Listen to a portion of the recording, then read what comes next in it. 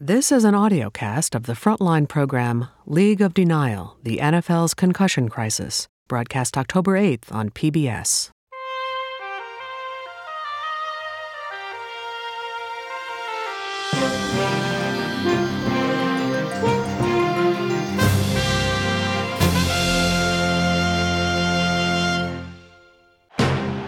Tonight on Frontline, the epic story of football's concussion crisis. These players come down with dementia and then Alzheimer's, and then they're gone. A major Frontline investigation of what the NFL knew and when it knew it. The level of denial was just profound. We strongly deny those allegations that we withheld any information or misled the players. We don't know who is at risk for it. We don't know if concussion in and of itself is what causes the abnormalities. A decades-long battle between scientists, players, and the nation's most powerful sports league. We can't go against the NFL. They'll squash you. Next, League of Denial, the NFL's concussion crisis. I'm really wondering if every single football player doesn't have this.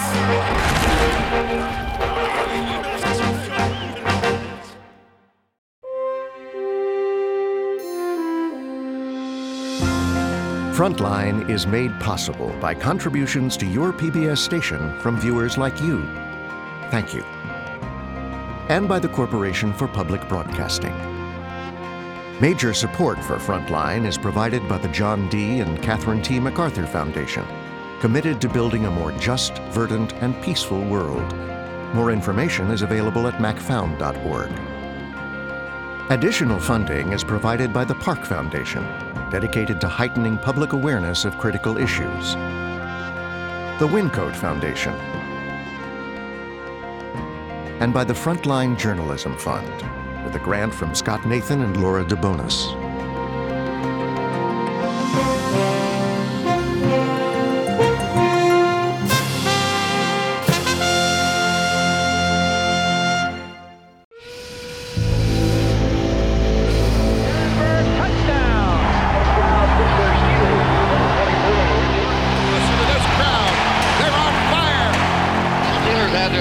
Receivers in. Stallworth on the left, 82. Swan, 88 on the right. Franco Harris looking out for the 30. Big pileup. Ball. And let's see. Minnesota has it. Jeff Seaman on it. Oh, yeah. It's still wild and woolly, and I love them that way. You love them wild and woolly, and we're seeing it now. Impressive drive by the Steelers. Everybody loves everybody when you win. This drive is used a lot of times. Here's a rollout. Bradshaw. Mars. Touchdown. An awesome physical team with the Steelers today. Pittsburgh, the Super Bowl champs. Pittsburgh. For 70 years, they've loved their football team, the Steelers. This is a tough town. The people here are tough-minded. Sports reporter Stan Savran. The way the Steelers played the game meshed perfectly with the people. They loved that hard-hitting, punishing, brutal defense that they played. They called the defensive line the Steel Curtain. That just fit perfectly into the way they saw their own lives and what they had to be in order to survive. And if there was one iconic Steeler, it was number 52, Iron Mike Webster. Team physician Julian Bales. Well, Mike Webster exemplified what it was like to be a player in the Steel City and a player in that era that, for me, was the greatest team of all time. Pittsburgh's going to the Super Bowl! In the 1970s, Webster anchored 4 Super Bowl championship teams. Webster's attorney, Bob Fitzsimmons.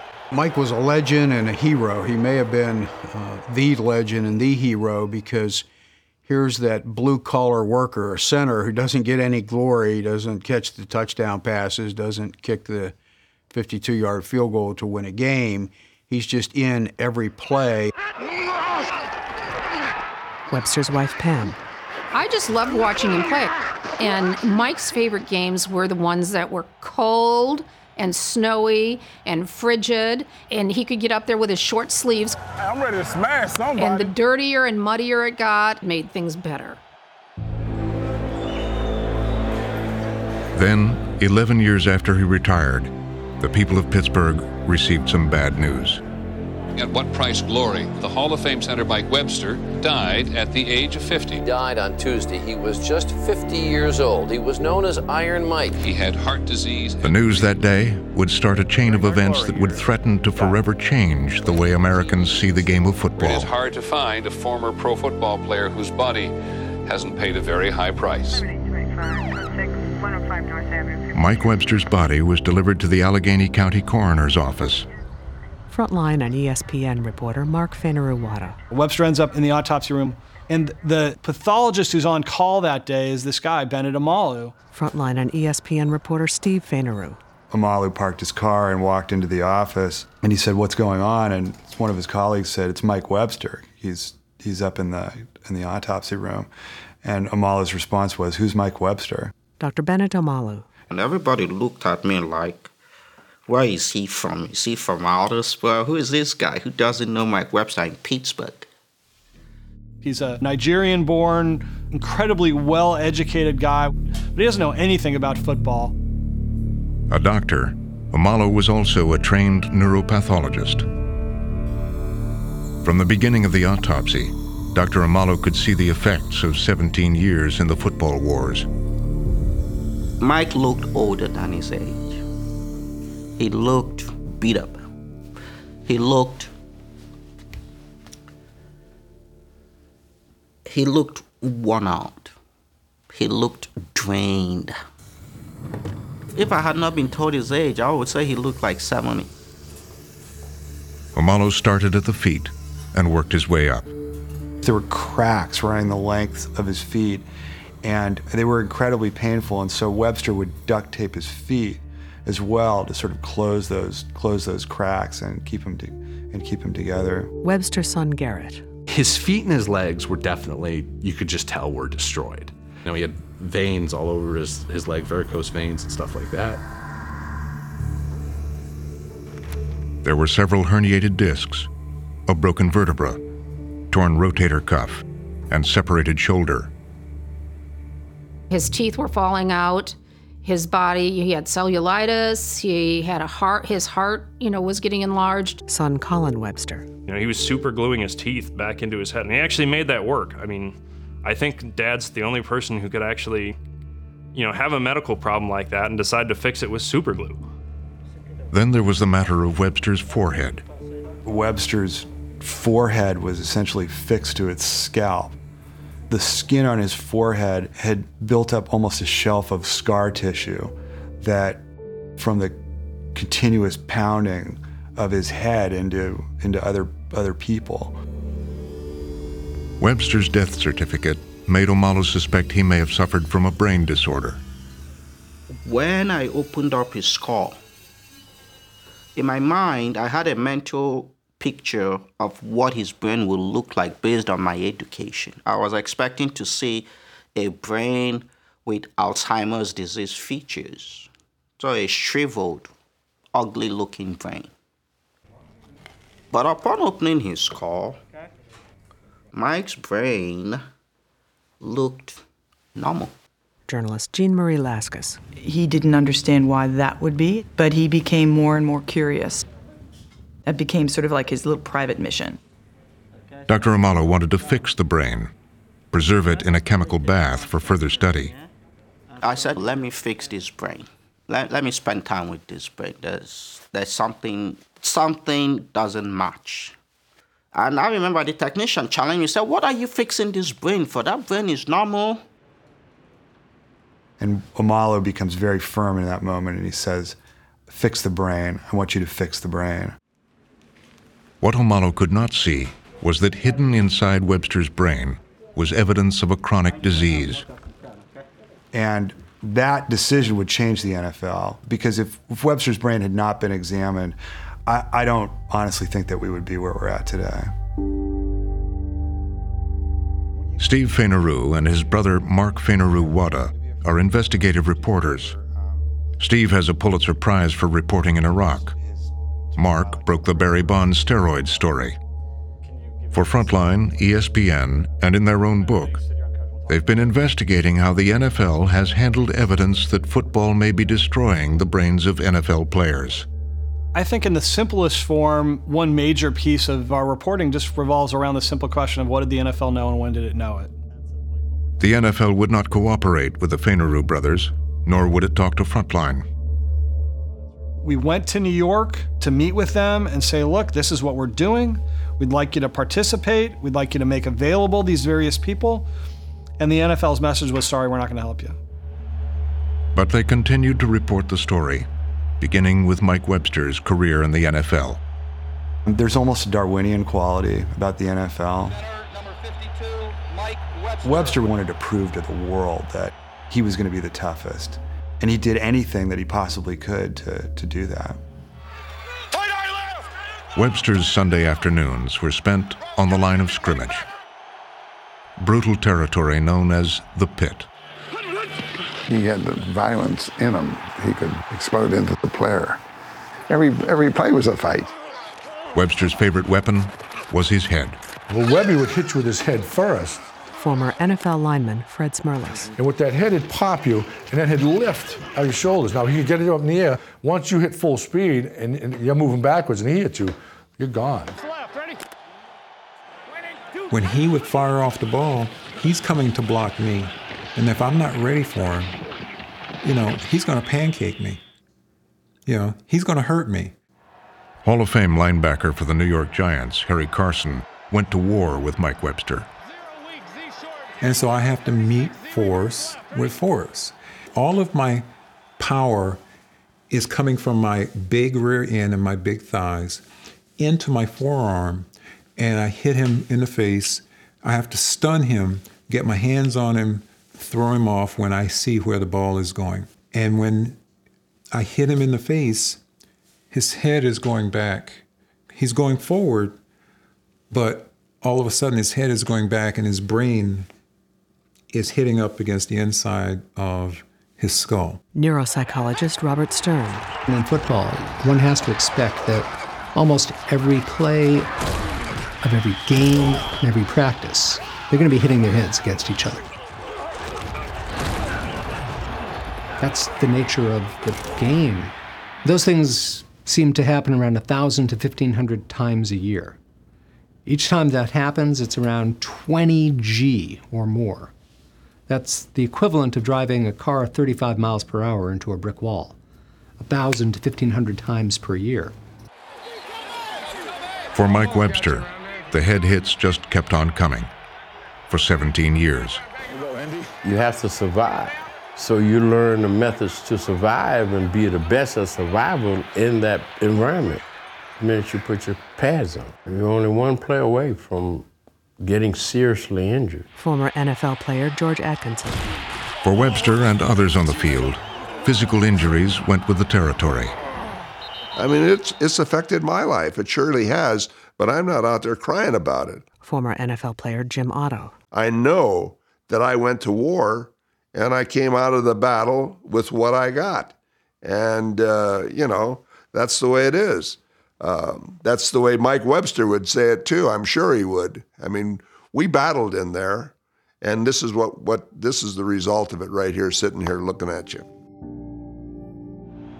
But what Otto and others do not know is whether football has also caused injuries they cannot see. The result of what they called getting their bell rung.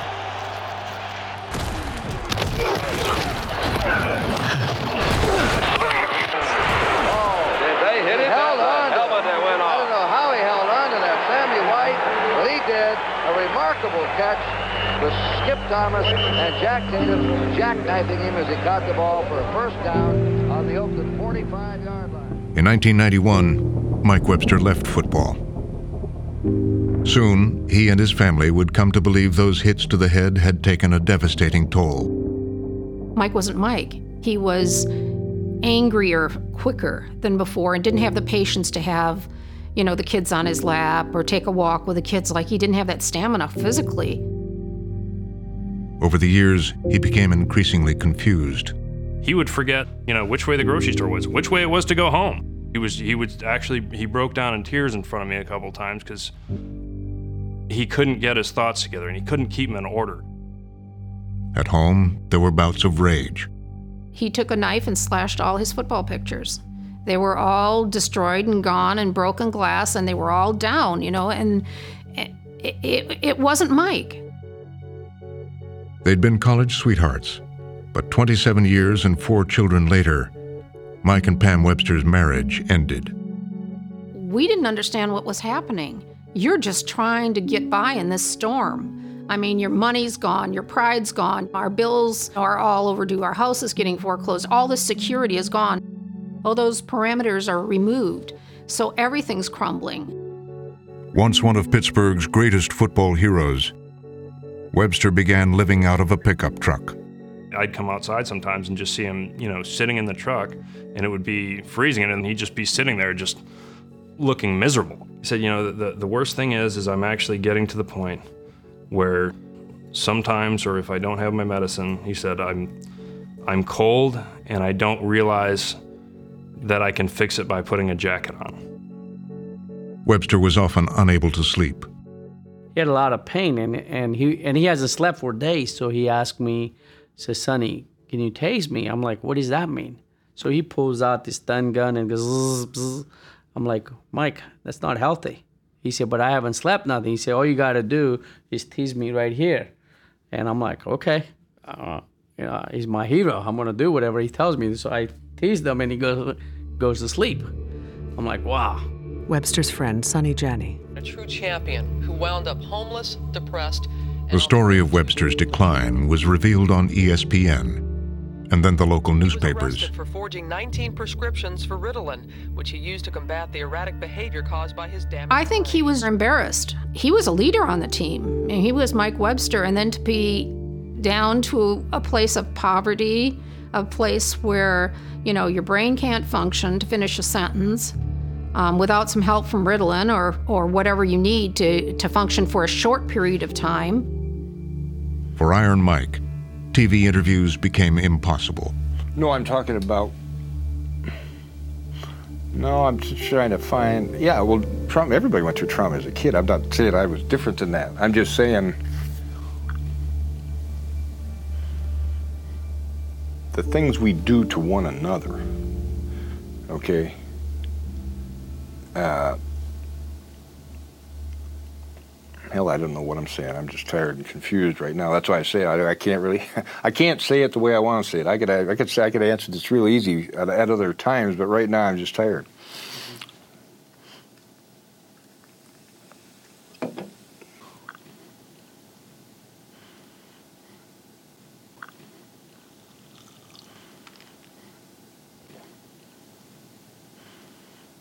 Maybe the saddest I ever heard him say was when someone saw my dad and, aren't you Mike Webster? And he said, I used to be. I think that was really how I felt, because he really was. He wasn't the same person. It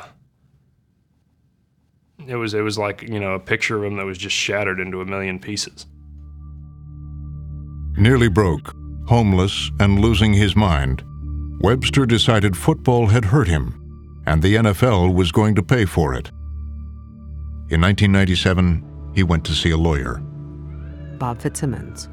The thing that struck me the most was how intelligent Mike was. And the problem was that he just couldn't continue those thought patterns for longer than a 30-second period or a minute or 2 minutes. He would just go off on the tangents at that point. It was pretty obvious, actually, the first interview that he had some type of cognitive impairment. Attorney Bob Fitzsimmons drew up a disability claim against the NFL. Steve Fainaru. He began to assemble a case with Webster to basically say that Webster had suffered brain damage as a result of his 17-year career in the NFL. Fitzsimmons pulled together Webster's complicated medical history. So I took the binder of records, got 4 doctors together, 4 separate doctors, all asking them, does he have a permanent disability that's cognitive, and is it related to football?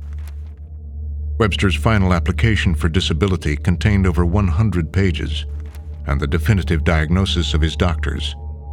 Football had caused Webster's dementia. His claim for disability was filed with the National Football League's Retirement Board. The Disability Committee is part of the NFL. The head of the Disability Committee is the commissioner himself, so it's very much a creature of the NFL.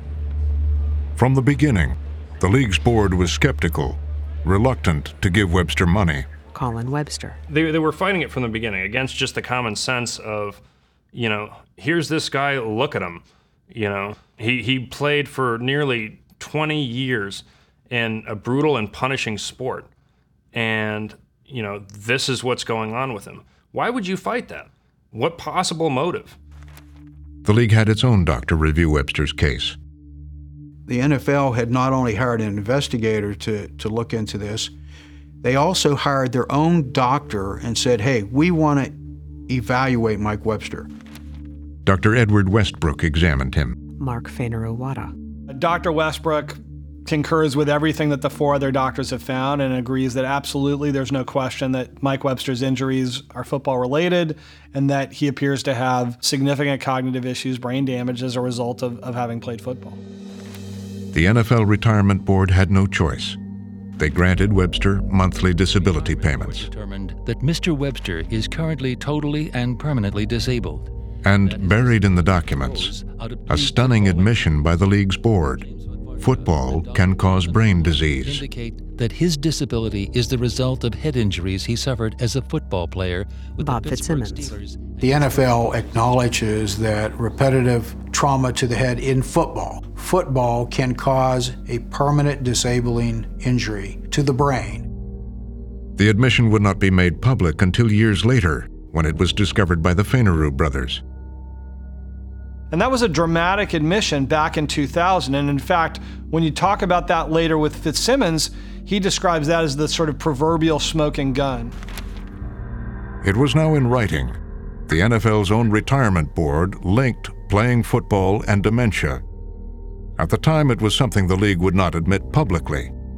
And Webster felt he'd never received the acknowledgement that his years in the NFL had caused his problems. Pam Webster. Mike would call this his greatest battle. He'd say it was like David and Goliath over and over because it was. He was taking on something that was bigger than him. He took on this battle for the right reasons. He was the right person to do it. Unfortunately, it cost us everything.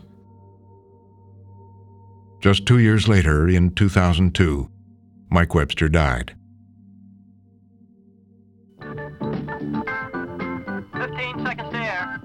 Stand by, all cameras. Ready with slow motion and isolated. The first broadcast of Monday Night Football in 1970 marked a turning point in the game's popularity and its revenues. I think the NFL has done an incredible job at marketing itself and turning itself into a spectacle, a sort of cultural part of our lives.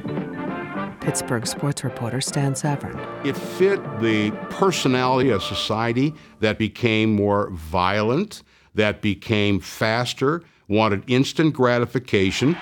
O.J. Simpson gets the call. Look out. Football from the opening kickoff, it's full go. What a football player. The Monday night games were always among the highest-rated television broadcasts. Look out. Look out. Monday Night Football, it's not just for football fans. Speaking of color commentators, it became an entertainment show. Vivid picturization of the excitement attendant. They're number one in the nation. It became a happening. Are you ready for football? On Monday night, The glory and the violence of football was beamed into tens of millions of American living rooms during prime time. Here come the hits, the bangs, the blocks, and the spikes. Cause all my rowdy friends drop in on Monday night time. People like the violence of it.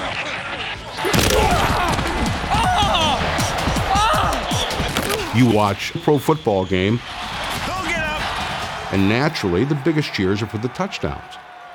But the second biggest cheers are for a nasty hit. Former quarterback Steve Young. And I describe it as the moment of impact, the moment when you actually have to go tackle somebody. It's really a game of will. Sports agent Lee Steinberg. The actual logo of Monday Night Football, it showed helmets hitting together.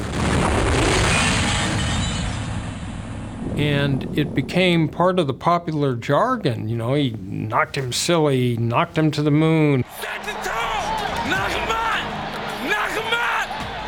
There's no question the NFL marketed that violence. That's what we love about the game. The NFL's own highly crafted film productions celebrated the violence and the spectacle.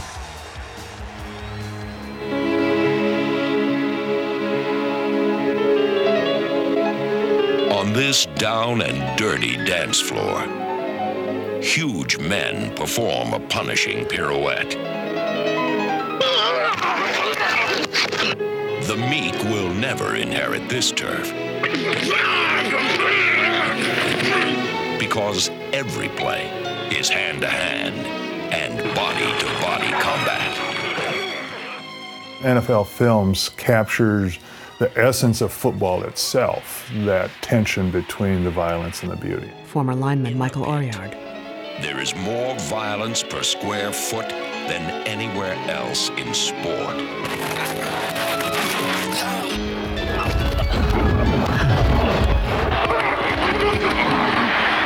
The sense of football as something powerful and elemental and mythic and epic. When you talk about big hitting safeties, the Eagles' Brian Dawkins always emerges. We're going to dominate this thing. Respect is not given. What the NFL would do was they would market tapes of crash course, moment of impact, search and destroy, in the context of describing the brutal nature of the violence of the NFL. But away from the glamorized hits, there was a darker side. Super agent Lee Steinberg saw it firsthand. I watched athletes I represented play with collapsed lungs. I watched them completely fight with doctors at every time to get into the game. I watched players deceive coaches on the sidelines when they were injured and run back into a game. The inspiration for the movie sports agent Jerry Maguire, Steinberg was a powerhouse alongside the new NFL. He was very much a creature of this expanding juggernaut of the NFL. He ends up at one point representing 21 quarterbacks in the NFL, 21 starting quarterbacks in the NFL one year. In the early 1990s, Steinberg represented one of football's top stars, Dallas quarterback Troy Aikman. 2nd and 14, passing down, coming up for Aikman again. In 1994, during the NFC Championship, Aikman took a knee to the head. Down he goes. Stubblefield was there first. Troy Aikman took a knee to the head. You see it's right here. It's Dennis Brown coming in. You see the knee right there. Knee right on his helmet. Aikman's concussion was bad enough that he could not return to the game. Aikman was taken to a local hospital. Back to the locker room. I went to visit Troy, who was sitting in a darkened hospital room, all alone. The room is dark because Aikman can't even stand looking into the light. It's this sort of surreal scene where the city is celebrating and the quarterback who won the game is in the hospital with his agent. He looked at me and he said, "Lee, where am I?" And I said, "Well, you're in the hospital." And he said, "Well, why am I here?" And I said, "Because you suffered a concussion today." And he said, "Well, who did we play?" And I said, "The 49ers." And he said, "Did we win?" "Yes, you won." "Did I play well?" "Yes, you played well." What does that, and so what's that mean? It means you're going to the Super Bowl. 5 minutes later, they're sitting there, they're continuing to hang out, and Aikman suddenly turns to Steinberg and says, "What am I doing here?" And the next thing you know, they're reliving this conversation they'd had 5 minutes earlier. For a minute, I thought he was joking. And I went through the same sequence of answers again. And his face brightened and we celebrated again. Maybe 10 minutes passed. And he looked at me with the same puzzled expression and asked the same sequence of questions. It terrified me to see how tender the bond was between sentient consciousness and potential dementia and confusion was. Third down and 9.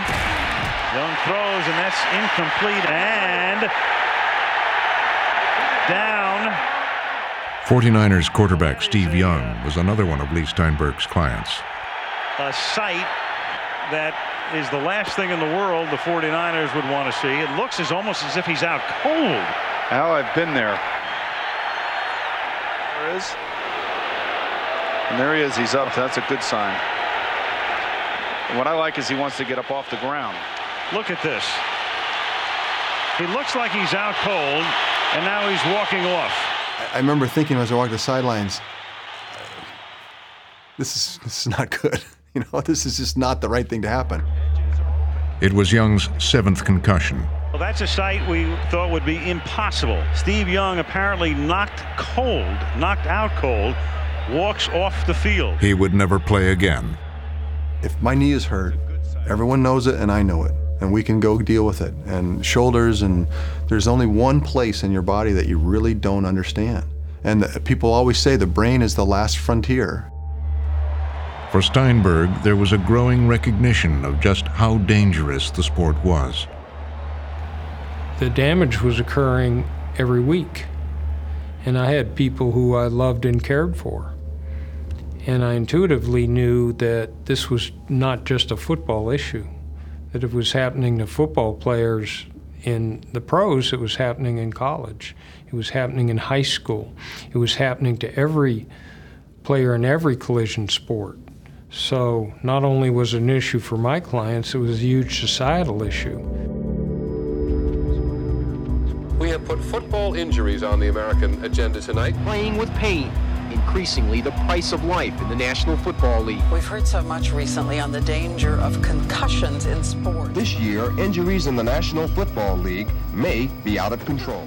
By the mid-90s, the concussion crisis had made its way to NFL headquarters on Park Avenue in New York City. Escalates over the long-term effects of taking hits to the head on the football. NFL Commissioner Paul Tagliabue orchestrated the league's response. Obviously, it's athletic competition. Tagliabue had begun his career as a lawyer. ESPN reporter Peter Keating. People have suggested strongly to me that he picked up a lot of techniques about how to aggressively defend in things that could turn out to be class actions. And the NFL has had this strategy of going nuclear on every time it goes to court. Because the first time you ever lose, you open up the floodgates to potential billions of dollars of damage. We don't think that... And Tagliabue said he was skeptical about the risk from concussions, once calling the controversy the result of pack journalism. On concussions, I think is one of these pack journalism issues, frankly. There's no increase in concussions. The number is relatively small. The problem is it's a journalist issue. Lee Steinberg. This is the commissioner of the NFL saying that there's no concussion issue. If it was ignorance, they should have known. They should have known because the issue is so critical. That continues to be our target. Still, Tagliabue created a scientific committee, the Mild Traumatic Brain Injury Committee, the MTBI. To lead it, he chose Elliot Pellman, the New York Jets team doctor, a firm believer that concussions were not a serious problem. Steve Fainaru. And so you had this behind the scenes, this dynamic going on where you had a guy, Elliot Pellman, who very clearly believed that this wasn't a problem. It just wasn't a big problem for the NFL. To outsiders, the choice of Pellman was unusual. He was not an expert in neurology and had no background in brain research. He went to a school in Guadalajara. Dr. Pellman is not a neurosurgeon. He's not a neuro anything. He's a rheumatologist. Putting a rheumatologist in the head of a a committee that arguably was going to have more influence over brain research, than any particular institution in the country at the time, was I think a lot of people felt surprising. Most of Pellman's committee was made up of NFL loyalists. Nearly half the members were team doctors. Neurosurgeon Robert Cantu. If you're going to put together a blue ribbon committee to study brain trauma, it should have as its chair somebody who has that as a background, either a neurologist, neurosurgeon, neuropathologist, preferably a clinician. For years, Pellman's committee would insist they were studying the problem, that the danger from concussions was overblown. The way the NFL handled this was for 15 years to do research that looks awfully like it was designed to say that the league was okay in doing what it was doing, which wasn't much, to protect players from the dangers of concussions.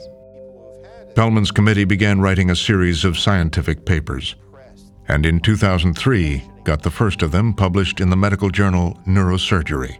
Neuropsychologist Robert Stern. Those initial studies from the NFL were notorious in telling the world over and over and over again, no, there's no relationship between hitting your head in football and later life problems. No, there's no relationship.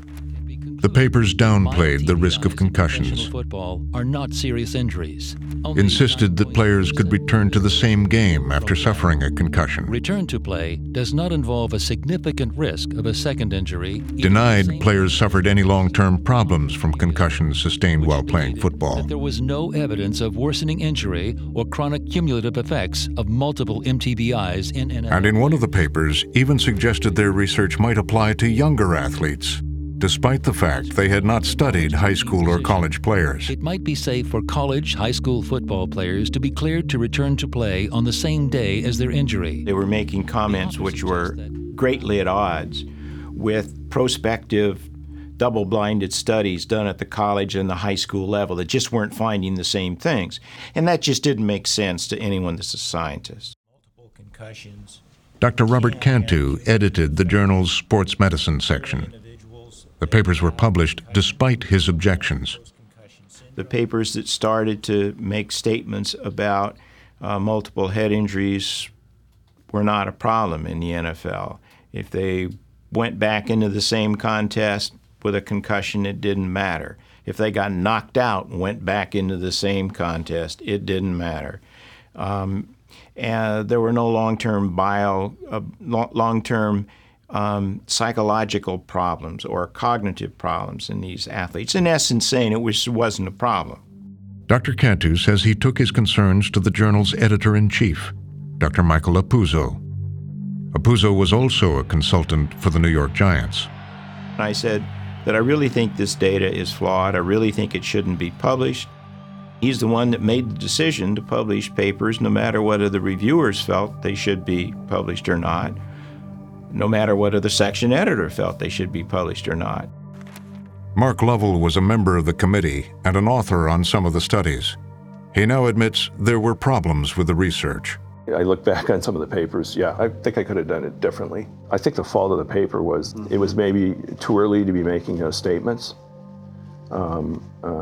based on a fairly small sample of players, which is the major criticism of the study, which I think is a valid one. The NFL committee published 16 papers. Neither Dr. Apuzzo, Dr. Pellman, nor Commissioner Tagliabue would speak to Frontline about the papers. But in those articles, the league had issued its definitive denials. Reporter Peter Keating.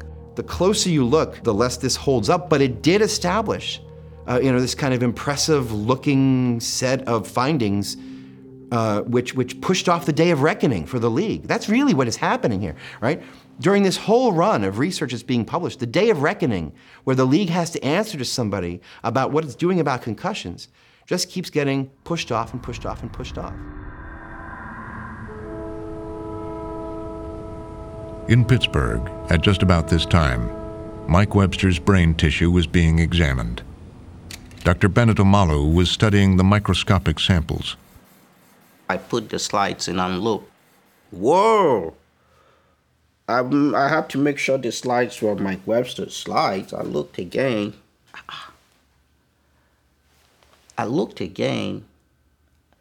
I saw changes that shouldn't be in a 50-year-old man's brain, and also changes that shouldn't be in a brain that look normal. Steelers team physician Julian Bales. He saw collections of tau protein, collections which shouldn't be there in someone of Mike Webster's age. And then this is what jumped out at him as he looked at it through the microscope. Dr. Amalu believed he saw physical evidence of the long-term damage playing football could have on the brain. It was a scientific first. After I looked at it over and over and over and over, I was convinced this was something. It was a disease never previously identified in football players. Chronic traumatic encephalopathy, CTE. Neurosurgeon Robert Cantu. Chronic traumatic encephalopathy is a disease, a progressive neurodegenerative disease, where the end stage leaves tau protein deposition in distinctive areas of the brain, in distinctive locations that separate this disease from any other, like Alzheimer's or some other dementia. Neuropsychologist Robert Stern. For some reason, the repetitive brain trauma starts this cascade of events in the brain that changes the way this tau looks and behaves. It goes awry, and it starts destroying the integrity of the brain cells. Mark Fainaru-Wada. The tau is effectively closing in around the brain cells and choking them, and it's impacting the way the brain is working and ultimately erupting in issues around memory, agitation, anger. Amalu shared his evidence with leading brain researchers who confirmed his findings. Then he submitted a scientific paper on the Webster case to the one journal that seemed to be most interested in head injuries in football, Neurosurgery. And Dr. Apuzzo accepted it. Steve Fainaru. Amalu was a junior pathologist in the Allegheny County Coroner's Office, but the people he published with were one of the leading Alzheimer's disease experts in the country, one of the leading neuropathologists in the country, one of the most well-known coroners in the country. It was the first hard evidence that playing football could cause permanent brain damage. Certainly we knew that if you got hit on the head so many times, maybe you had a 20% chance of having dementia pugilistica if you were a former professional boxer. But we didn't really relate that in a modern sport like football, in a helmeted sport, that it could lead to that, and that was the big discovery, I think. Dr. Amalu believed the National Football League would want to know about his discovery. That was what I thought in my naive state of mind. But unfortunately, I was proven wrong, you know, it wasn't meant to be that way. In a letter to the journal Neurosurgery, Dr. Pellman and other members of the NFL's MTBI committee attacked Dr. Amalu's paper. These statements are based on a complete misunderstanding of the relevant medical literature.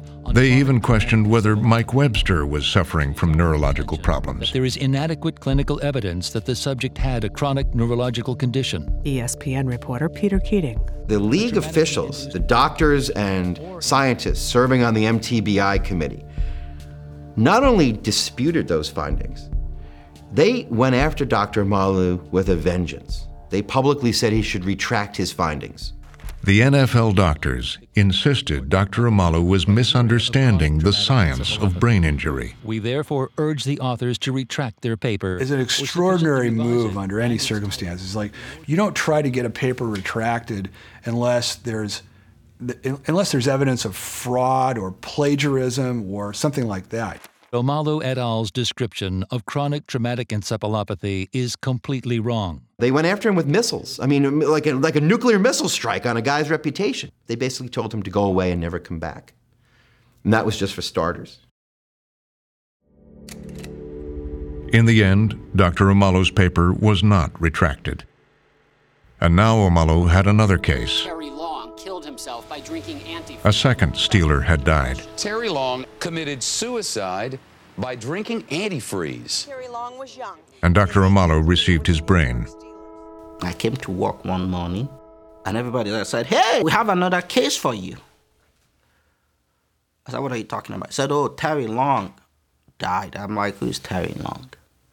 Said, oh, he's another NFL player. He died. Long was an offensive lineman with the Steelers for 8 years. He battled in the pit alongside Mike Webster. He, like Webster, his life had sort of fallen apart in a lot of ways. He had issues certainly during his career. He was a steroid user. He had been involved in some serious financial problems. And so ultimately, he committed suicide by drinking antifreeze. As he had for Webster, Dr. Amalo sectioned part of Long's brain and again had it stained. He ran the same test, same stains, found the same splotches. CTE in this brain too. Now, 2 former Steelers who had gone crazy about the same time. GQ reporter Jean Marie Laskus. When I saw Terry Long's case, I became more convinced that this was not just an anomaly, a statistical anomaly. Amalo submitted another paper to neurosurgery, this one about Terry Long. That caused the MTBI committee to say, this is preposterous. This is not good science. This is still not something that we're buying into. If you read, Pelman made statements like, what I practice is not medicine, it's not science. They insinuated I was not practicing medicine, I was practicing voodoo. Voodoo. The NFL would not publicly sit down with Dr. Amalo, but one night, in a private meeting, he brought his CTE slides and finally met face-to-face with one of the NFL's doctors. And the NFL doctor at some point said to me, Bennett, do you know the implications of what you're doing? So I looked, he was on my left. I said, yeah, I think I do. He said, no, you don't. So we continued talking. At some point, he interrupted me again. Bennett, do you think you know the implications of what you're doing? I said, I think I do. I don't know. He said, no, you don't. So we continued talking again. Then the third time he interrupted me, and I turned to him and said, okay, why don't you tell me what the implications are? He said, okay, I'll tell you. He said, if 10% of mothers in this country would begin to perceive football as a dangerous sport, that is the end of football. Former Steelers team physician Julian Bales. For the most part, people didn't want to believe it's true. They didn't want to admit to themselves or anybody else that our beloved sport, probably our most popular sport, could end up with brain damage. I didn't want to admit it to myself either. It was a hard message, a difficult message, a bad message, but it appeared to be true.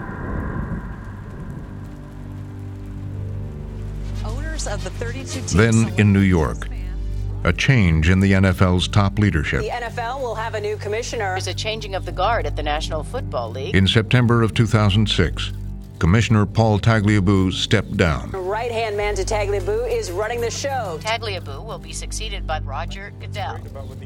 His second-in-command and closest aide, Roger Goodell, took over. Goodell had grown up in Washington, the son of a United States Senator from New York. Early in his career, he worked as former Commissioner Pete Rozell's driver. He basically got his job by writing to the commissioner and saying, please, I'd like to work in the NFL. It took Goodell 24 years to work his way to the top. He was chief operating officer when the league's scientific committee sent those controversial papers to the journal Neurosurgery. Here's a guy who spent more than half of his life in the NFL, and more than anyone should be acutely aware of sort of the dangers that are lurking in this problem. Now, Goodell was fully in charge of the league's handling of the concussion crisis. He soon replaced the rheumatologist, Dr. Elliot Pellman, and promoted the neurologist, Dr. Ira Casson. Peter Keating. Dr. Ira Casson, who is an expert, but an abrasive person. who is contemptuous of the arguments that concussion can cause damage. Casson had once joined Pellman in attacking Omalo's work.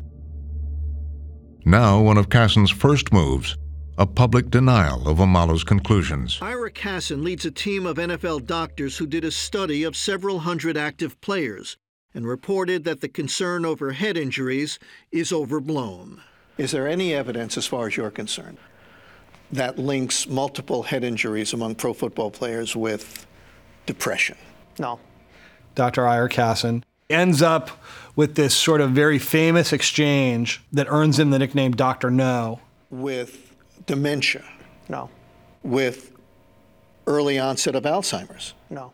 And Ira Casson was asked repeatedly, is there any link between trauma, head trauma, and the kind of dementia we're seeing in these players? And he says, no, no, no, no. Is there any evidence as of today that links multiple head injuries with any long-term problem like that? In NFL players? Yeah. No. Then, just 1 month later in Chicago, a dramatic gesture from Commissioner Goodell. At an airport hotel, the league gathered the top NFL brass, team doctors, and trainers. The NFL convenes a summit in the summer of 2007. About 200 people are gathered there, and running the show is Ira Casson. The stakes for the NFL are obvious. It's huge business. If the business is potentially lethal, then that's going to have major implications for the game. On this day, the commissioner would take a front row seat to listen to the best medical minds in the league. All the teams are present. All the teams had to send doctors and trainers. And the league's concussion people are there. They had even invited outside scientists who had become some of the league's biggest critics. But one person was missing.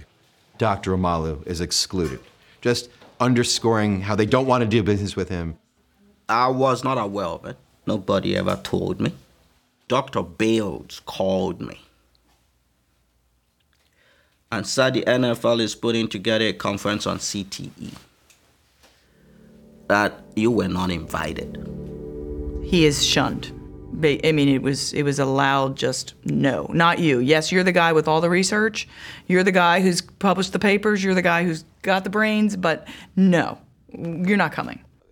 Former Steelers team doctor and neurosurgeon Julian Bales had become a true believer in CTE and Omalu. They were now research partners. He offered to present Omalu's work to the group. So I presented and showed our data, which was 4 or 5 cases at that point. Besides Mike Webster and Terry Long, Omalu also found CTE in the brains of Andre Waters and Justin Strelzik. Bales delivered Omalu's message. Playing football could cause permanent brain damage. It wasn't met with any broad acceptance, to say the least. Julian Bales got up and talked about Omalu's work. And while he's up there, Casson is off to the side and he's rolling his eyes. He's clearly distressed by what he's hearing. And that was basically the idea that was conveyed by the NFL in that moment. There was skepticism, there was dismissiveness on his part, there was great doubt. As Bales left the meeting, he ran into New York Times reporter Alan Schwartz. I remember Julian being furious, absolutely furious at how they had been treated in that room. And there was clearly, among the NFL committee, there was just a very steadfast belief that this is not a problem. You guys don't know how to do research the way we do. And thank you for coming. I was not the bearer of good news, probably, in many people's minds. This was not something that I made up. This was showing what the findings were. Earlier, Goodell had watched his mentor Tagliabue downplay the concussion controversy. Now he had heard firsthand how serious some respected scientists thought the issue was. Mark Fainaru-Wada. Roger Goodell's on notice. The NFL has a serious issue around the question of concussions. around the issue of brain trauma, on the rising suggestion that there is a link between football and neurodegenerative disease amongst its former players, and that there is a growing body of science that clearly establishes this link. Outside the conference's closed doors, the new commissioner insisted that the NFL had the problem under control. The evidence is that our doctors are making excellent decisions. That's proven by the 6-year study that we have and the research that's been done that looks at that issue intensively. The head of Goodell's concussion committee, Dr. Ira Kasson, took on the critics. Anecdotes do not make scientifically valid evidence. I'm a man of science. I believe in empirically determined, scientifically valid data, and that is not scientifically valid data. Kasson insisted there was no evidence that football players were at risk for CTE. In my opinion, the only scientifically valid evidence of a chronic encephalopathy in athletes is in boxers and in some steeplechase jockeys. Dr. Kasson declined to be interviewed by FRONTLINE. This venerable stadium will be a wild scene tonight. And as the teams took the field just a few months later in the fall of 2007, the league's definitive statement on brain injury was given to every single player in a pamphlet. Alan Schwartz. The cover says, "What is a concussion?" ? It said, if I get a concussion, am I further at risk for long-term problems? And the answer was, and I'm virtually quoting, research has not shown that there are any long-term consequences to concussions in NFL players as long as each injury is treated properly. Steve Fainaru. The message was that football was safe to your brain. That was the message. Don't worry about it. Those conclusions have to be drawn by the medical community. The commissioner and the league had successfully held the line, denying the dangers of football. They refused to listen to people who didn't share their opinions about the research. And it was very much, putting a stake in the ground saying everybody else is wrong. And that's what they did. Shunned by the league, bruised by the struggle, and looking to make a change, Dr. Amalu left Pittsburgh. He moved to Lodi, California. He ends up in the Dust Bowl of North Central California, and he's working as a medical examiner there, as far removed from the NFL as anybody could be, and trying to figure out how to sort of stay in it. I wish I never met Mike Webster. CTE has dragged me into the politics of science, the politics of the NFL. You can't go against the NFL, they'll squash you.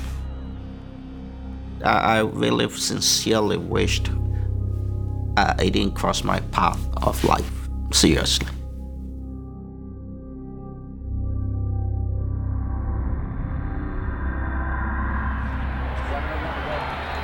Second and 3, ball on the 3. Freeman in motion. Across the middle, wide open. McGee. Touchdown, Gerald Park. The brains are precious cargo. We have to get the brain usually within hours of the death. You have a brain that's intact. It's been removed from the upper spinal cord.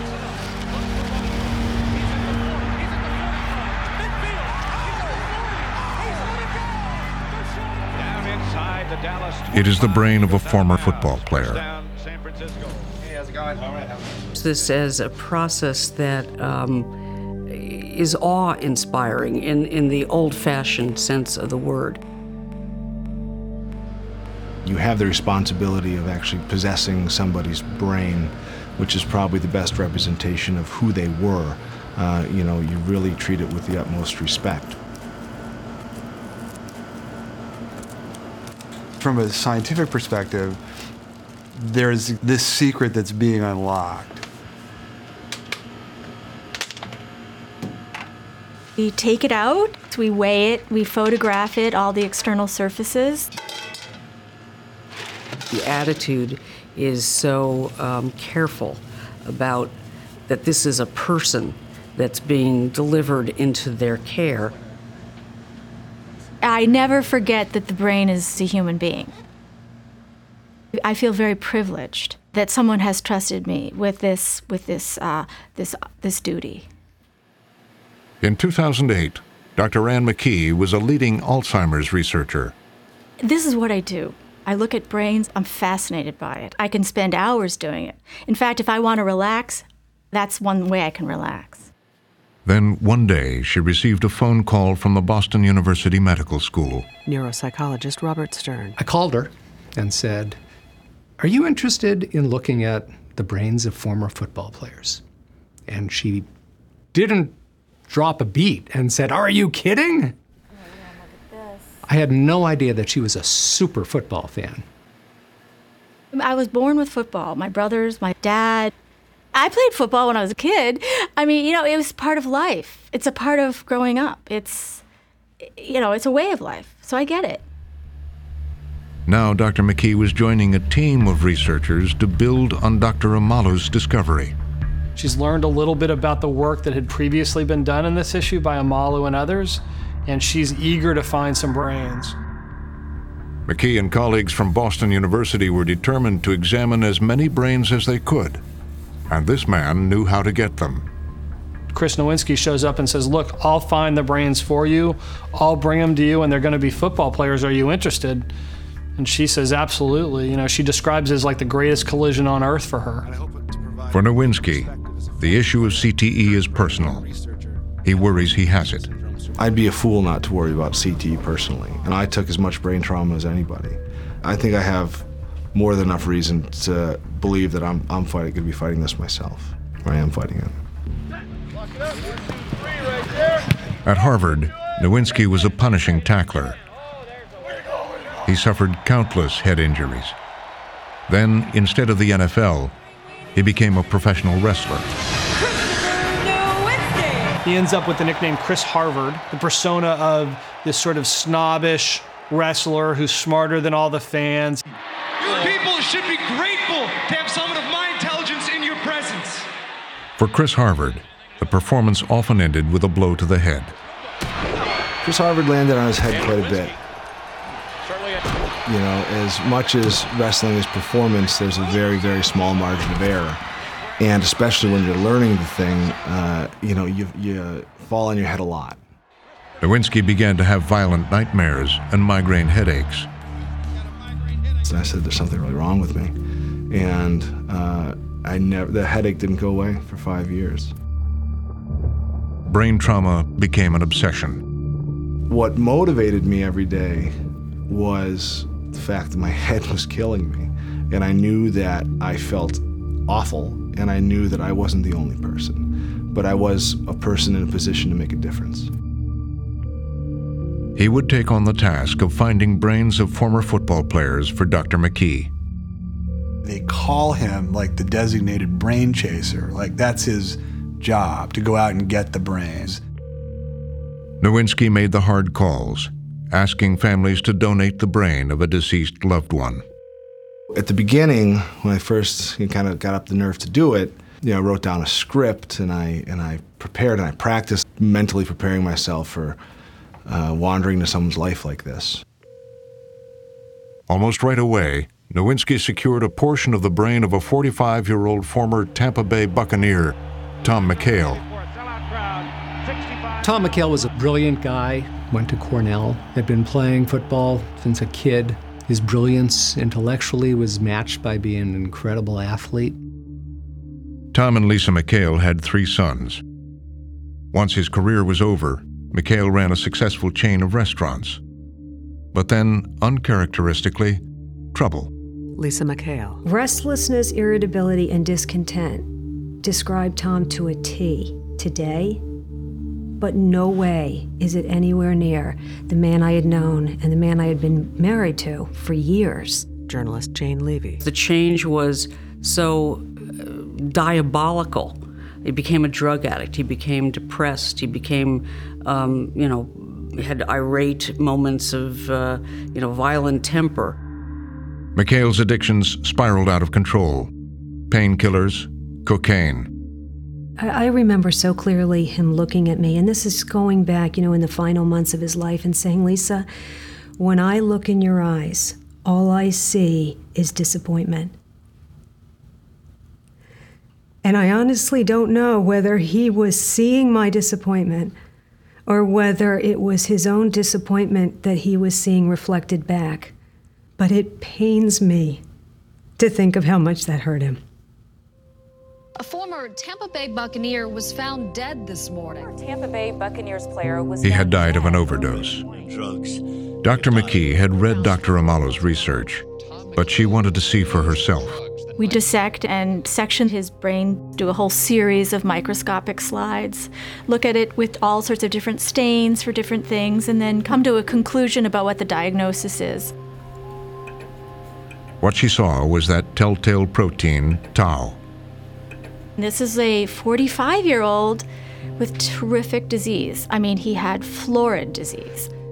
He has tau in all these regions of his brain. He was having some problems with... Dr. McKee had examined thousands of brains, but the location of the damage from CTE was different. Dr. Robert Stern. I remember my feeling. I was scared. I was really scared. It really was a turning point. It was a new understanding that, hey, this might be bigger than we think. Dr. McKee soon had 3 brains, all with CTE. But rather than just publish in scientific journals, Chris Nowinski was determined to get the word out. Nowinski, who is not a scientist, says there are people getting hit here. If we speak up now, we may be able to, if not save lives, at least prevent the damage that we are seeing on Ann McKee's table. Nowinski decided to take on the NFL in a very public way at their biggest event, the 2009 Super Bowl. All right, what a night is finally here. Super Bowl Sunday's kicking into high gear. The glitz and glamour of the NFL production machine was in full gear, developed over decades, highly choreographed.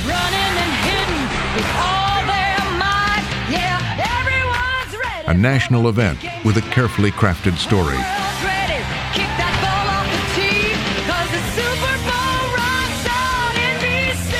In Tampa, before the big game, Nowinski and McKee tried to crash the festivities by holding a press conference. Mark Fainaru-Wada. This is the genius of Nowinski, really. Right? We're going to present her findings. This is something you would never should see. Where do we want to announce that? Oh, let's go to Tampa Bay, where the Super Bowl is about to play out, where there's 4,000 media members who are there waiting to watch. I've examined thousands of brains, and this is not a normal part of aging. This is not something you normally see in the brain. They were saying football caused this. This is an issue. I think McKee uses the word crisis. She says this is a crisis, and anybody who doesn't believe it is in denial. Also on the panel, Nowinski's other star, Lisa McHale. 8 months ago, I lost my best friend, my college sweetheart, and my husband of 18 years. Lisa McHale had decided to go public with her husband's story. I never hesitated to be public with Tom's findings because I was so fully blown away to know that Tom could have had the kind of injury he had to his brain and that it could have been caused by football. And I said, my God, of course, this is information that I would have liked to have had. And after her husband's death, McHale decided to become an advocate for Dr. McKee's research. He is now the 6th confirmed case of CTE among former NFL players. And bearing in mind that only 6 former NFL players have been examined for CTE, I find these results to be not only incredibly significant, but profoundly disturbing. But that day, there were few reporters listening. Chris Nowinski. There were thousands of reporters across the street, and probably 24 were willing to walk across and learn about CTE. That was the shocking part. Here we were in the midst of everything, and this potentially giant story was being told and virtually no one was there. Thank you so much for your time, and we're available if you want to stick around. Nowinski's press conference was no match for the show the NFL was putting on across town. The build-up is over, and away we go in Super Bowl 43. Then, one of the most watched television broadcasts in history. A 30-second ad sold for $3 million. It was the crowning event for a year in which the NFL earned almost $8 billion. The league is this massive force financially. The Super Bowl is a spectacle. TV is paying huge money to televise the sport. Gets it away quickly and finds the tight end over the middle, and that's Steve Fainaru. The NFL has broadcast over 5 networks. ESPN, where we work, their new contract with the NFL is worth almost $2 billion a year. So they're basically paying around $120 million per game. That's like the budget of a Harry Potter movie. Every week, week in, week out. And the Pittsburgh Steelers become the first franchise in history to win 6 Super Bowls. Ladies and gentlemen, here to present the Vince Lombardi Trophy, the Commissioner of the National Football League, Roger Goodell. Well, some said that we could not top last year's Super Bowl, but the Steelers and Cardinals did that tonight. Presiding over it all, the most powerful man in sports. And all the Steeler fans, congratulations on your 6th World Championship. He sat atop a multi-billion-dollar empire that he was determined to protect. One of his mantras was to protect the shield, the NFL shield, to protect the integrity of the game.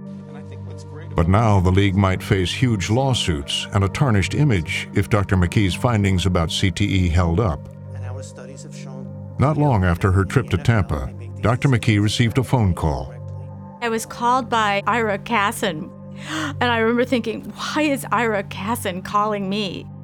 She's intimidated from the start because she knew enough about Ira Casson, she said, to know that he wasn't necessarily a friend. And he wanted me to come to the NFL office and present the data. That May, McKee and Nowinski arrived at NFL headquarters. We head on up to a very, very fancy conference room, nice wood paneling, jerseys and trophies in the glass, and it was probably 15 members of the committee. And one of the first things McKee notices is that there's only one other woman in the room, and it's not a doctor, it's a lawyer. A lawyer is not there to offer medical advice, and a lawyer is not there to offer competitive athletic advice either. A lawyer is there to figure out what the league needs to do to defend itself against a storm that may or may not come, but the league has to be ready to fight. I'm up against a lot of doubters. I'm up against people who don't think that any of this holds any water. So fine, I'm just going to show them what I have. And they kept interrupting. Dr. Ira Casson and others on the committee expressed their skepticism that playing football was the cause of CTE. Very, very quickly, she got serious pushback from Ira Casson and the rest of the committee. Indianapolis Colt team physician Dr. Henry Foyer was one of the NFL doctors at the meeting. I just have a problem. Ann McKee, she cannot tell me where it's starting. We don't know the cause and effect. We don't know that right now. We don't know the incidence. The committee members believed Dr. McKee could not answer 2 important questions. Causation. Did football cause CTE? And prevalence. How many players had it? She was seeing only those that were in trouble, and we know that there are thousands roaming around that are not having problems. So, I think that's where we may have had an issue. Dr. Joseph Maroon. I think we're very early in the evolutionary understanding of CTE. A certain percentage of the individuals diagnosed with this have had steroid abuse, alcohol abuse, other substances abuses. We don't know the concussion history in many of these. And there may be other confounding factors in terms of the genetics that we simply don't understand. They were convinced it was wrong, and I felt that they were in a very serious state of denial. Chris Nowinski. I remember at one point one of the NFL doctors asking, couldn't you be misdiagnosing this as, these all look like they could be frontal temporal dementia? And Ann said, well, actually, I was on the NIH committee that defined how you diagnose that disease, so no, they're definitely different diseases. And it's like she had the experience and they didn't. And according to Dr. McKee, there was something else, something familiar about the way the NFL committee was acting. I don't want to get into sexism too much, but sexism plays a big role when you're a doctor of my age who's come up in the ranks with a lot of male doctors. Sexism's part of my life. And getting in that room with a bunch of males who already thought they knew all the answers, more sexism. I mean, it was like, oh, the girl talked. Now we can get back into some serious business. Dr. Henry Foyer. I don't know why she feels that way. I thought that she presented herself, as I recall, and it's been several years, that there's something in her manner, and I think she's a brilliant woman. She's done a great job. There's just something just about the way she said it, and not that everybody was looking down. It was just. Dr. Foyer insists Dr. McKee is mistaken about how she was treated. If we, for some reason, came across as being disrespectful, then I would say that everybody else we interviewed over the 15 years must have felt the same way. That's all I can say about that, and I feel strongly about that too. We would listen and thank you, and that's it. Whether she wanted us to start, I don't know where she's coming from on that. The meeting had changed nothing.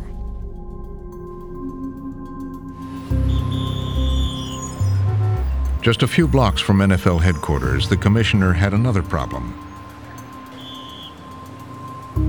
In a midtown Manhattan restaurant, an internal NFL research document was leaked to a reporter. Alan Schwartz, The New York Times. Documents were passed to me at Smith & Walensky's in Manhattan in an envelope. I mean, it was great. It was very deep throat by somebody who shall remain nameless, but he literally slid it across the table in an envelope. It was a scientific study of former players commissioned by the National Football League itself. At the bottom of page 32, there was dementia. And they had asked players or their representatives, their wives, have you been diagnosed by a physician as having Alzheimer's, dementia, or any other memory-related disease? Dr. Robert Stern. What it showed was that former NFL players seemed to have memory-related disorders at a much, much higher rate than people in the regular community. And here was a study that the NFL supported, and it came out not looking too good for the NFL. It was the people who the league hired to find out the answers to these questions, giving them the answers. And that's what they were. And so you knew that this was going to be big. The study went to the heart of the prevalence question. In this case, it showed the prevalence of brain disorders was far higher among football players than the NFL anticipated. Steve Fainaru. So now Schwartz calls up the NFL to get a response, and what he gets from Greg Aiello, the league spokesman, is more denials. They're now denying their own study. Aiello insisted the study's design was flawed. But now the NFL's concussion crisis was again national news. And so it's becoming almost impossible for the NFL to ignore it. At the same time, another force was also causing trouble for the NFL and the commissioner: the wives and widows of players with CTE. Journalist Jane Levy. I don't think anyone else but the wives, sisters, mothers, daughters, and Ann McKee could have forced this issue into American consciousness. Eleanor Perfetto was one of them. Her husband, Ralph Wenzel, had played for the Pittsburgh Steelers. As the disease progressed, he went from being ill but fairly functional to getting to the point where he could no longer, dress or feed himself. And in the last year and a half to 2 years before he died, he couldn't even walk anymore. She'd spent years trying to get help from the NFL and its Players Association. Then, Perfetto took matters into her own hands. She showed up uninvited to a league meeting about caring for retired players. Mark Fainaru-Wada. There's going to be a meeting that the commissioner is holding with former players. And, her husband, suffering, from dementia, obviously can't be represented there by anybody but her. And she's told she's not allowed to enter the room. It was the commissioner himself who kept Perfetto out. And I said, I'd like to attend this meeting. And he said, no, you can't attend. It's only for players. It's not for anyone else. And I said, but my husband is a player who's severely disabled, and he can't be here right now. Nevertheless, the commissioner said no. The issue is head injuries among players, and if those injuries can lead As the concussion story received more attention, the coverage helped spark interest in the nation's capital. Congress considers concussions in the NFL. Congress is getting into the game. They're looking into the long-term impact on NFL. Will come to order. Congress is looking into the long-term impact of concussions. Frontline and ESPN reporter Steve Fainaru. Congress saw it as a way to put the NFL's concussion policies on trial in the court of public opinion. The commissioner arrived like a celebrity, the star attraction at the hearing, and the focus of all the cameras. ESPN reporter Peter Keating. Goodell is asked point blank if he stands by the idea that concussions don't hurt pro football players. Let me address your first question. He can't answer. You're obviously seeing a lot of data and a lot of information that our committees and others have presented with respect to the linkage, and the medical experts should be the one to be able to continue that debate. I just asked you a simple question. What's the answer? John Conyers, Jr. The answer is the medical experts are no better than Alan I Schwartz. with respect to that. But his consistent response to questions was, I am not a scientist, and any questions about the long-term effects of concussion or head trauma in NFL players are better addressed to scientists.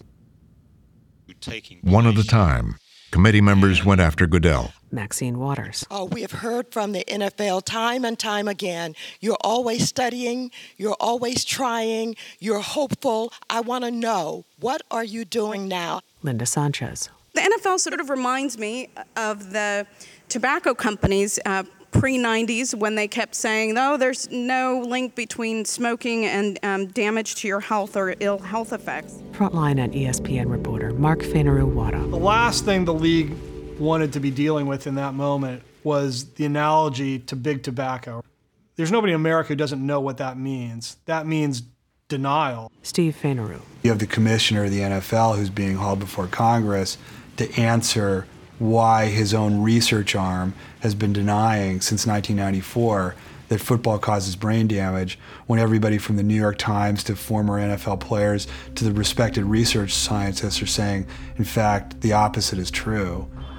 Talk about NFL owners as being like tobacco executives. But I think it's seen as being plausible. The NFL, similar to what the tobacco industry engaged in. At 7:40 Eastern. The NFL. Back in New York, with the pressure mounting, the commissioner decided to make some dramatic changes. The NFL changes its playbook, new rules for treating athletes with concussions. NFL Commissioner Roger Goodell wants all teams to adhere to a new policy for head. This month? They'd just been hauled before Congress, and the commissioner was embarrassed by Linda Sanchez. They'd been compared to big tobacco, and they were trying to fight back. The commissioner initiated a series of new rules designed to protect players from concussions. It was quite obvious what they were doing, and they were in the middle of a major damage control operation.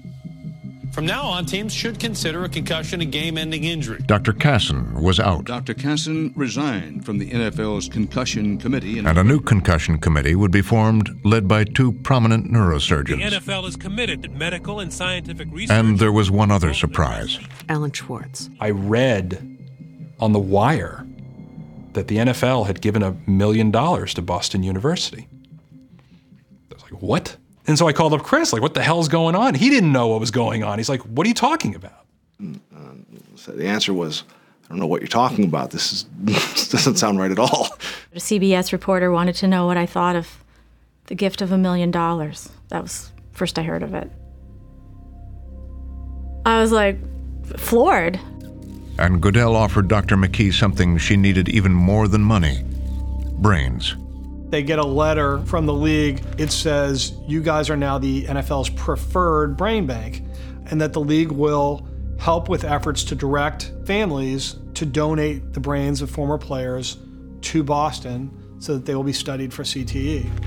The National Football League says it will encourage current and former players to donate. As the story of the deal broke, The NFL is donating $1 million toward this. the NFL spokesman, Greg Aiello, received a call from reporter Alan Schwartz.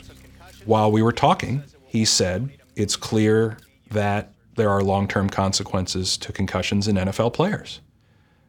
Now, that kind of statement don't make news if anybody else says it. But this time it was the league saying it. Schwartz stops.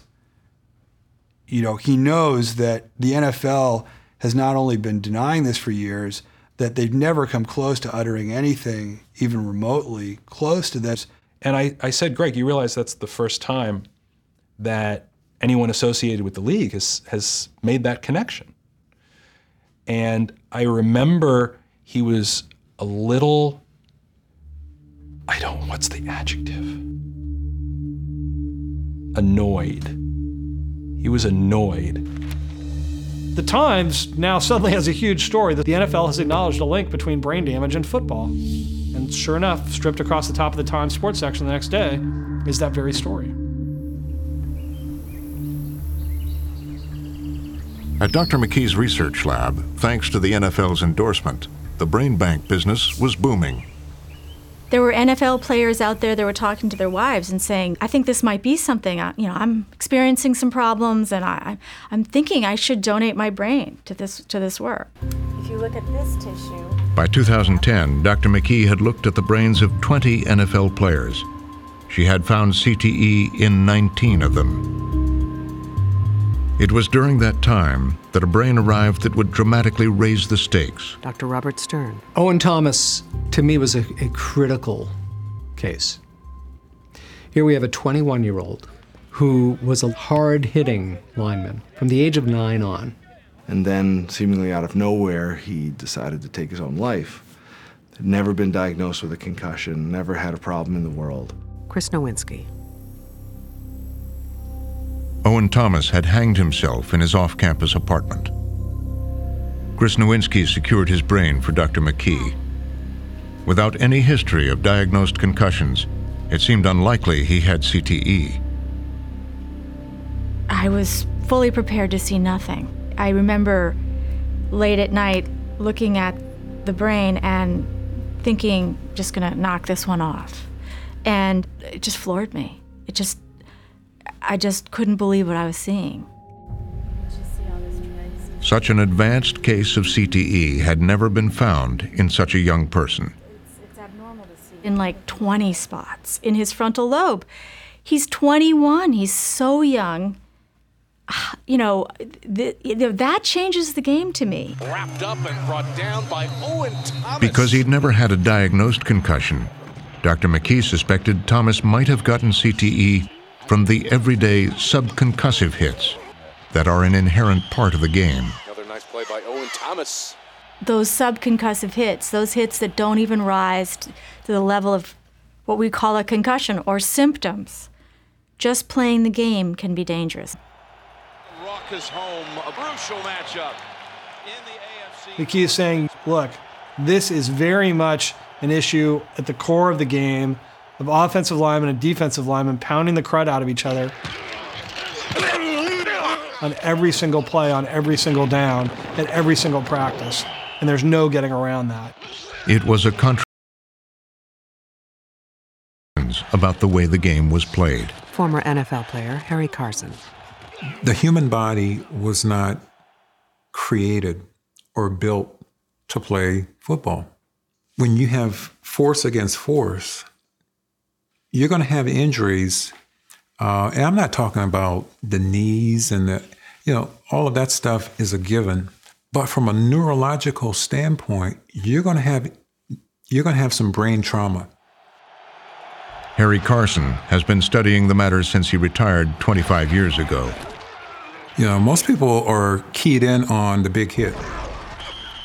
But the little mini concussions are just as dangerous because you might be sustaining 6 to 10, maybe a dozen of these hits during the course of a game. And, you know, if you're going up against top flight players who are able to perfect those skills of hitting you upside the head or, you know, getting hit with an elbow, or it's one of those things that at some point you're going to pay for it down the line.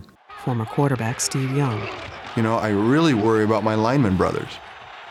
I really worry for my running back brothers. I mean, that's the truth. You talk about a nefarious injury, one that you never feel until it's too late. So that's just, as I look back over 30 years of associated with football, that's the thing that's most alarming to me. Former lineman Michael Oriard.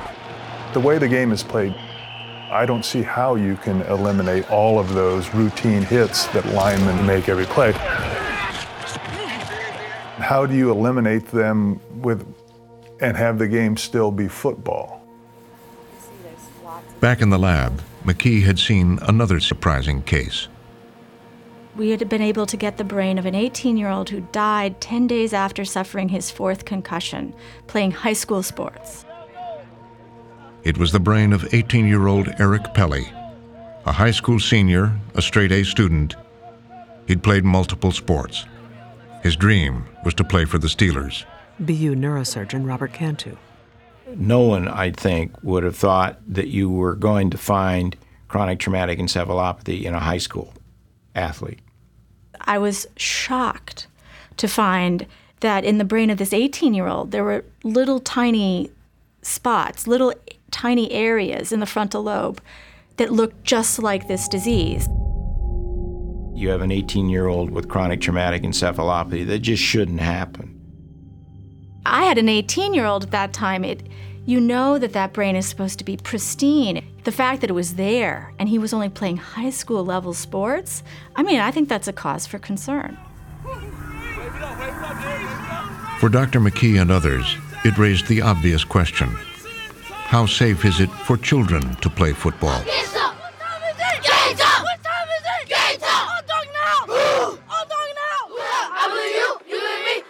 From a physical risk standpoint, you know what you are doing when you sign your kid up, that he can hurt his knee, okay? But what you should know now is your child could develop a brain injury as a result of playing football. It's not just on the pro level, it's on every level of football. The question is, do you want it to be your child? For Dr. McKee's colleague, Dr. Cantu, the controversial answer was that no one under 14 should play tackle football. With what we know about the youth brain compared with the adult brain, that it's more easily disrupted than the adult brain. The youth brain is lighter in weight, so it has less inertia to put it in motion. So you tap a youth head and his brain moves much quicker than an adult brain that's heavier and therefore has more inertia. So I think we should be treating youths differently. And for the BU advocate Chris Nowinski, it was a danger the NFL helped to create. As long as the NFL dismissed this, that meant that parents were signing their kids up to go play football believing that there was no risk. And, you know, that wasn't fair to those kids or those parents, but especially those kids. Let's give him a big round of applause.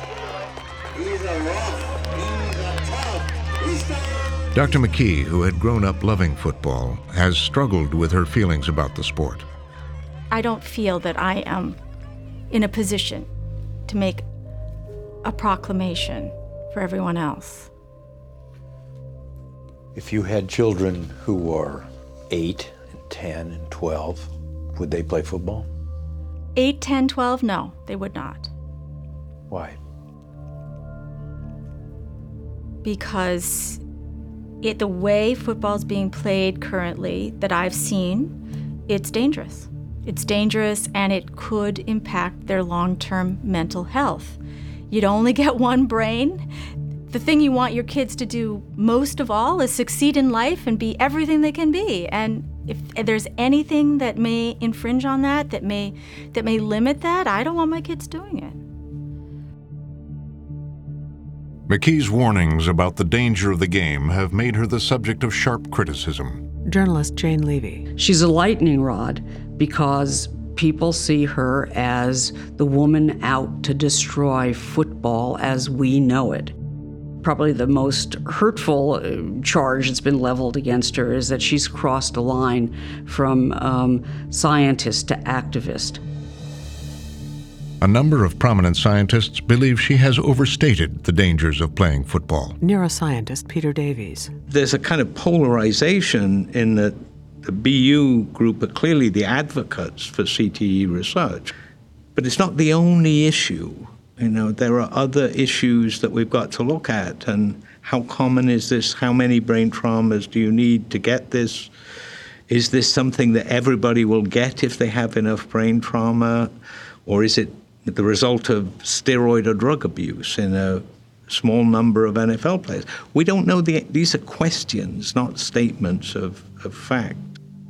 Some researchers say Dr. McKee has examined only a limited sample of players and too few brains to justify her conclusions. Neuropsychologist Mark Lovell. There's been a sense, a fear that's been put into parents that maybe I shouldn't let my kids play sports.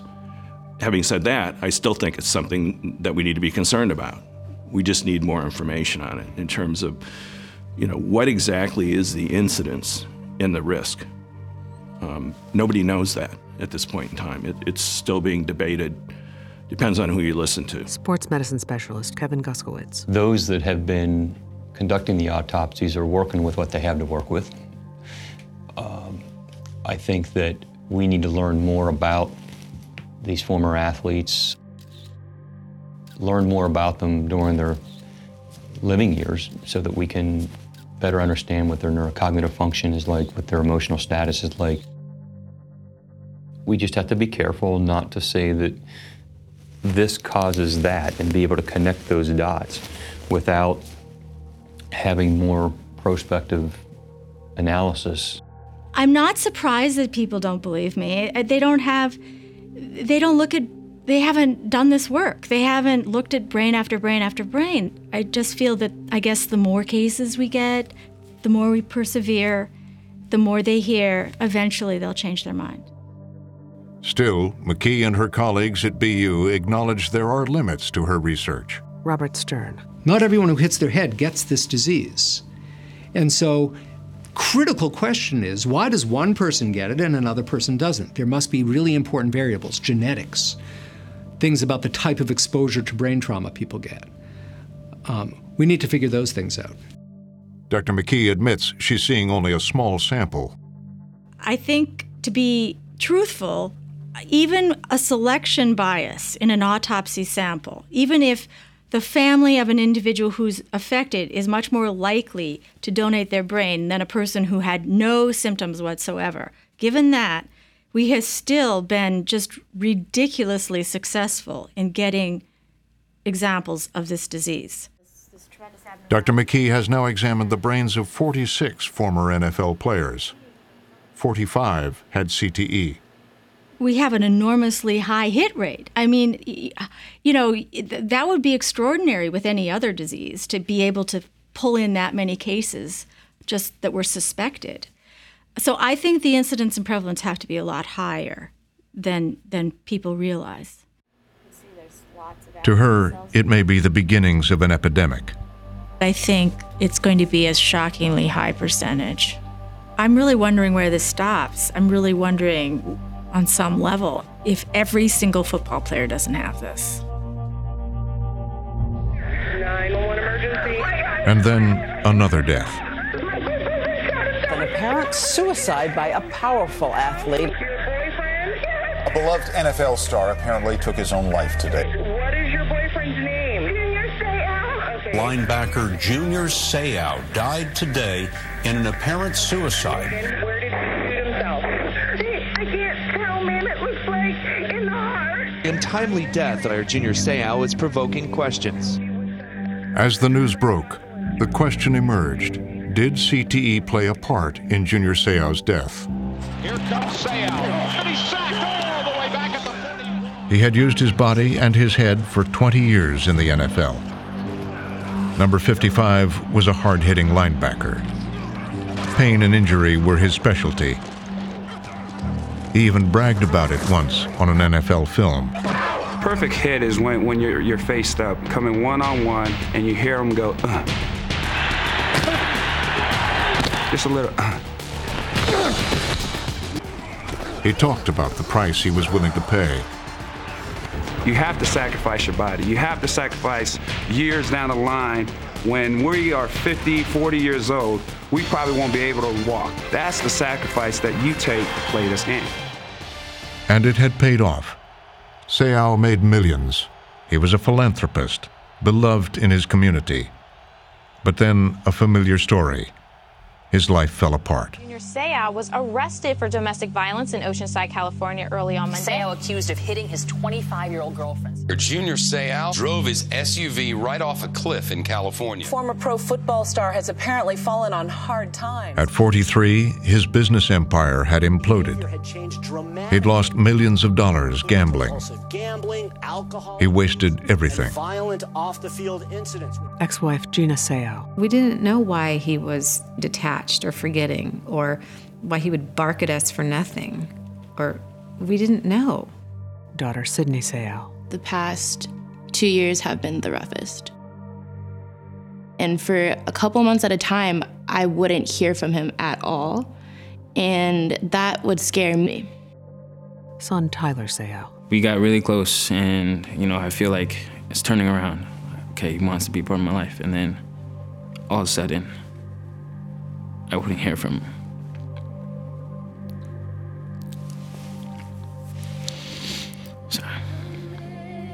And he is truly a legend, and he will be with us forever. Seau was one of the most popular players, and out of the league for only 2 years. His brain became the most sought after ever. Steve Fainaru. About a half dozen prominent researchers immediately began to mobilize to try to get their hands on this brain tissue. I can understand where certain groups are saying, wow, this guy's played for 20 years. This would be a perfect candidate for us to study and see if he had it. Chris Nowinski. I spent time making calls. I had, we had a lot of mutual friends.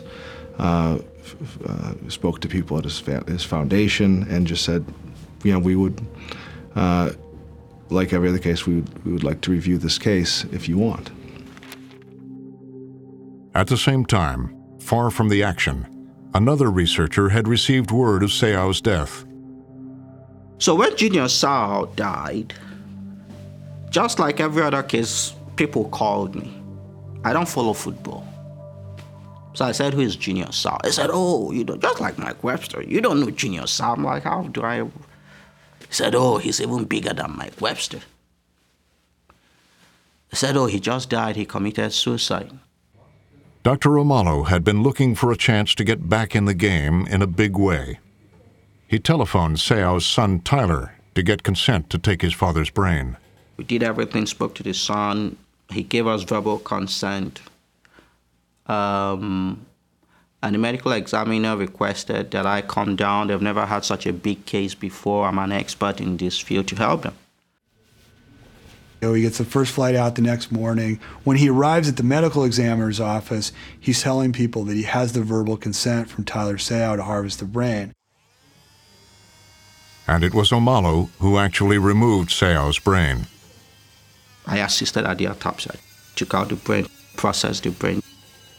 Just as they're finishing up the autopsy, the chaplain comes walking into the room and he says, literally, Houston, we have a problem. And that problem is that he had just gotten off the phone with Tyler Seau, and according to Tyler, the NFL informed him that Omalu's research is bad and that his ethics are bad, that he's essentially unethical. People started saying things about Omalu, kind of telling me the kind of character that he has. And, You know, I got a long email about it. But at that point, I was just kind of, you know, I don't want to hear all these things. The next thing he said, he doesn't want me touching his father's brain, this. At that point, there's nothing else to do except leave. I mean, he just walks out of the room and he takes his empty brain briefcase and he gets back on the plane and he goes back to San Francisco without having any success. So I was very demoralized. But I remember that there was, people didn't notice when I got into the cab, I was crying. I'm like, what have I done? Junior Seau's brain was sent to the National Institutes of Health, the NIH. Mark Fainaru-Wada. The NFL very directly worked not only to get the brain to NIH, but in this case, to keep it away from Amalu's group or McKee's group by speaking badly about them. NFL doctors say the decision was made purely in the interest of science. Kevin Guskowitz. Getting it in the hands of good science is the goal there. So yes, I think that was probably what was driving the suggestion that let's have NIH get involved. The final diagnosis in Seau's case was national news. BBC News and ESPN have learned exclusively Seau's brain He had CTE. signs of CTE, chronic traumatic encephalopathy. In the months following Seau's death, the NFL went on the offensive. The commissioner helped to promote a youth football safety initiative, the Heads Up program. The league donated $30 million to the NIH to study sports injuries, including joint disease, chronic pain, and CTE. We recently committed $30 million to the National Institutes of Health. ESPN reporter Peter Keating. Good PR is one part of the NFL strategy, but the other piece of it is the NFL wants to come off as being very forward-looking. The NFL wants to keep pushing these questions into the future, keep the discoveries going, make it seem like these questions that still need to be resolved are things that the league is working with doctors and researchers on. It was a message the commissioner himself delivered, granting a rare TV news interview the morning of the Super Bowl. I'm going to ask you this question because some widows of some NFL players have asked me to ask you. Do you now acknowledge that there is a link between the game and these concussions that people have been getting and some of these brain injuries? That's why we're investing in the research, so that we can answer the questions. What is the link? What causes some of the injuries that our players are still dealing with? And we take those issues very seriously. Though the league previously, through Greg Aiello, acknowledged a link, there's no more acknowledging a link exists. The science is still emerging, and we're really going to try and do long-term studies on this, and we're going to figure out whether there's a link. We're going to let the medical individuals make those points. We're going to give them the money, advance that science. In the meantime, we have to do everything we can to advance the game and make sure it's safe. And he said almost identically to what he had said before Congress back in 2009, which was, we're going to let the medical people decide that. Now, the studies have shown clearly that in the NFL... Almost 2 decades after the NFL founded its first scientific committee to research the issue, the league continues to insist the evidence of a link between CTE and football is unclear. Peter Keating. Sure looks like it was just a relentless and endless delaying action. Year after year after year, at crisis after crisis after crisis, the Concussions Committee and its members assured the public that the league was looking into this. The league actually never got around to looking at it in any kind of valid way. We're talking in the year 2013. This committee was founded in 1994. Maybe there should be better evidence by now. As the concussion crisis deepened, the commissioner faced yet another challenge: a lawsuit brought by more than 4,500 retired players. The threat to the NFL from this litigation was existential. The threat was that the league was going to have to pay out in the billions with a B, not millions with an M. About 1/3 of NFL veterans, including some of the biggest former stars, claimed the NFL had fraudulently concealed the danger to their brains. The player's attorney, Tom Girardi. The main allegations here it's very simple. There was a very severe hazard that was present in professional football. And it was a little secret. The NFL knew it, but the players certainly didn't know it. On the other side, the NFL's lawyers. Okay, representing the National Football League will be Paul Clement. He'll be flanked by Anastasia Danier. She's from the National Football League, and also Beth Wilkinson from Paul Weiss. They insisted the league had done nothing wrong. But let's be clear. We strongly deny those allegations that we withheld any information or misled the players. And if we have to defend this suit, as Paul was alluding to, we will do that and be able to make those factual allegations. But we absolutely deny those allegations. But away from the cameras, the two sides were engaged in tense court-ordered negotiations. The players initially, they were requesting around $2 billion or a little more than $2 billion. And what we've been told is the NFL was offering virtually nothing. They were offering peanuts, as one person said. The players believed they had significant leverage, a threat to the NFL. The threat was that the doctors and trainers, neuropsychologists, maybe owners, maybe commissioners and ex-commissioners were going to have to testify under oath as to what they knew and when. Historic settlement today with the NFL. Then, with football season about to begin, a surprise settlement. Settlement between the National Football League and thousands of its former players. The league agreed to pay $765 million to resolve the lawsuit. Alan Schwartz. It appears as if it ties it up quite nicely. You know, the two sides figured out that that was fair, and they were okay with it. And so the image of the situation to most fans is that the NFL got taken to task for the concussion problem, okay? There is a proposed settlement in a huge concussion lawsuit. But the settlement left one big question unanswered. There's no admission whatsoever of guilt by the league. The league makes it very clear they're not admitting any guilt, that there's no acknowledgement of any causation between football and the possibility of long-term brain damage. And that was, a prominent part of the settlement. I don't think we needed a trial to know that the NFL conducted a lot of shoddy research. And it wasn't hypothetical. It wasn't a supposition. What the trial would have done was bring out that evidence. You didn't need the trial to know that there was something wrong there, but the details of how they went about it, that's what's going to stay locked away. 1 week later, the commissioner made the league's position clear. There was no admission of guilt. There was no recognition that anything was caused by football. The league would not have to answer those tough questions about what they knew and when they knew it. That we've reached an agreement here that resolves these issues, and we'll move forward from there.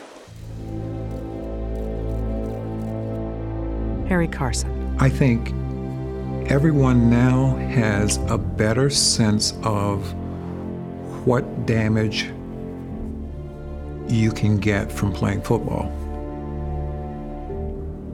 And I think the NFL has given everybody 765 million reasons why you don't want to play football.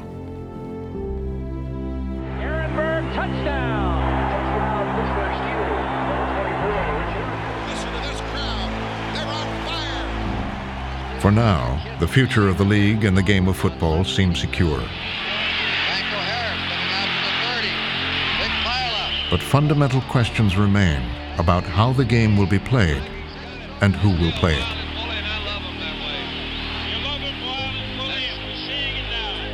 You've got the most popular sport in America basically on notice. You've got the very real question being asked of whether the nature of playing the sport exposes you to brain damage, and lots of science that suggests that it can. And that raises all sorts of questions for guys who are playing in the league, guys who played in the league, moms, kids, all of us who love football.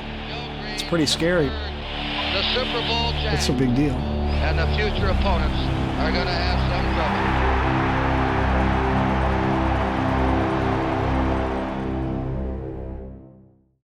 Go to pbs.org/frontline and watch more of Frontline's exclusive interviews with NFL players and their families and the scientists. Explore Concussion Watch, our new interactive database of every official NFL head injury since last season. Read an excerpt from the book by the Fainaru brothers and find regular updates and join us on Facebook and Twitter or pbs.org/frontline.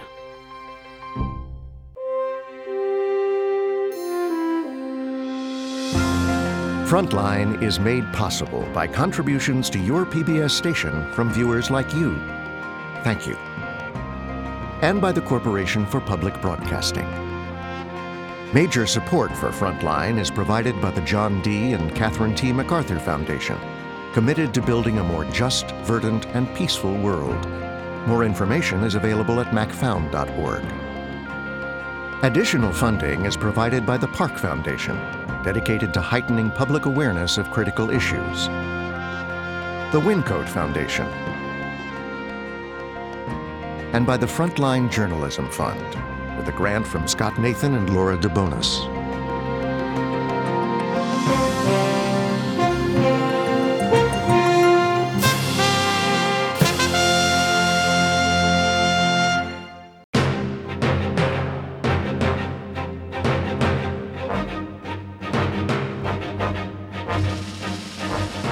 League of Denial was produced by Michael Kirk, Jim Gilmore, and Mike Weiser.